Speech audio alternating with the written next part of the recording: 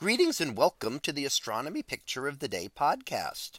Today's picture for January 10th of 2024 is titled "The Light, the Dark, and the Dusty." So what do we see here?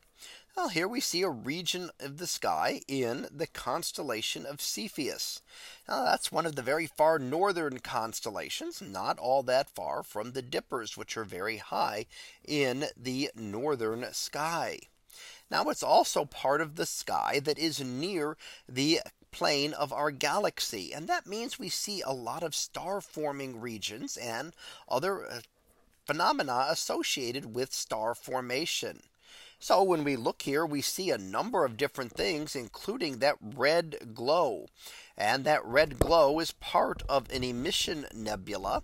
And the emission nebula glows red because of hydrogen gas when it is excited, which will give off the red light.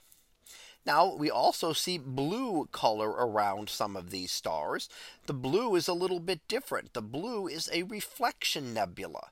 It is actually dust grains around the stars, around a bright hot star, and that scatters the light from the star and shows it up as reflection.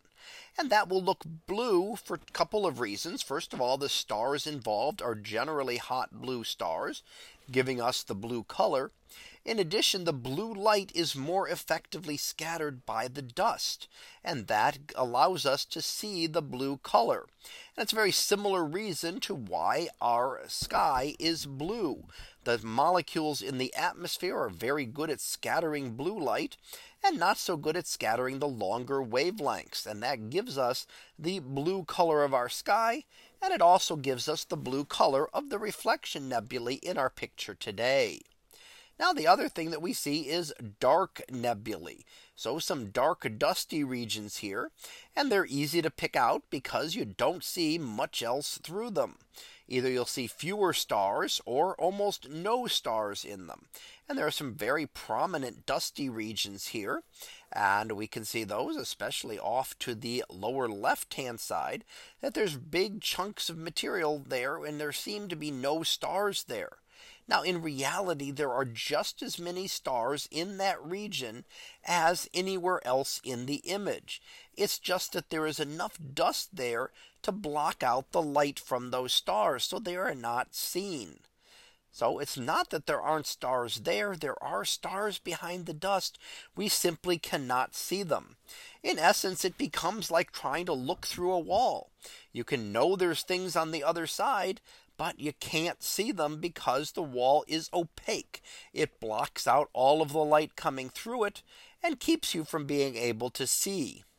Now, what you can do, and in fact images are made in the infrared of some of this, infrared light is better able to penetrate the dust.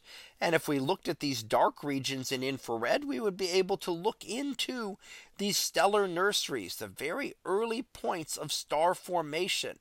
Now, generally they're hidden from us because they're within these dark nebulae. But using infrared light, we can actually look in and get a better understanding of how stars start to form.